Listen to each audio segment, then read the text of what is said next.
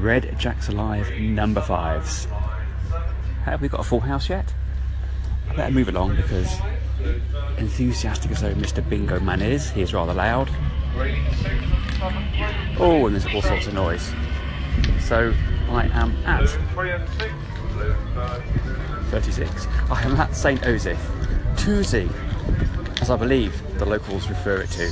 I think that's just a myth. They don't really, do they?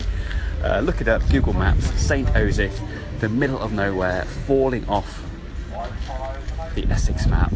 So the plan was for a rollout this morning with the CTC club. I think they were going out towards Chelmsford-ish. I took one look at the forecast and I thought, nah, that's not for me.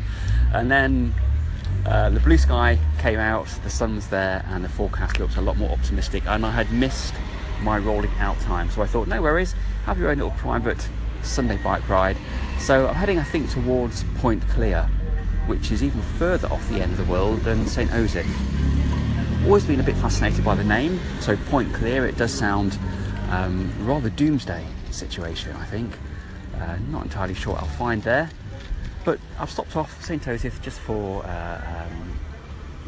curiosity. So there was lots of timber frame buildings as I approached the town. I've not been this far down before into the town stroke village, and there was a car boot sale. They're always good fun. And now I'm getting a few looks off youth, so I'm going to carry on.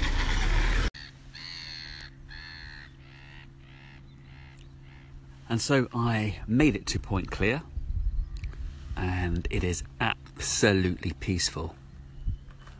So I'm looking out, I'm trying to get my bearings, my sense of location. So Point Clear, as we know, is the absolute end of the Essex world. I think opposite me I can see Brightlingsea. Yeah, it just kind of curves round. That's where Brightlingsea, optimistically called beach, is. And then to the east, to my left, I'm pretty sure is Mersey Island.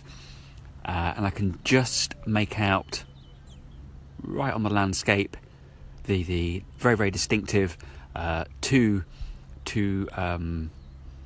columns, two clumps of concrete which make up Bradwell Power Station. So I got a little lost finding my way here. Of course I got lost. I ended up inside the world's largest caravan park, which was kind of interesting. Would I return? I think my curiosity has been satisfied. I don't think the end of the world, Point Clear, is the kind of place you want to be spending maybe a 2-week vacation at. It's very, very pleasant. It is just peaceful and not a lot, though, happening.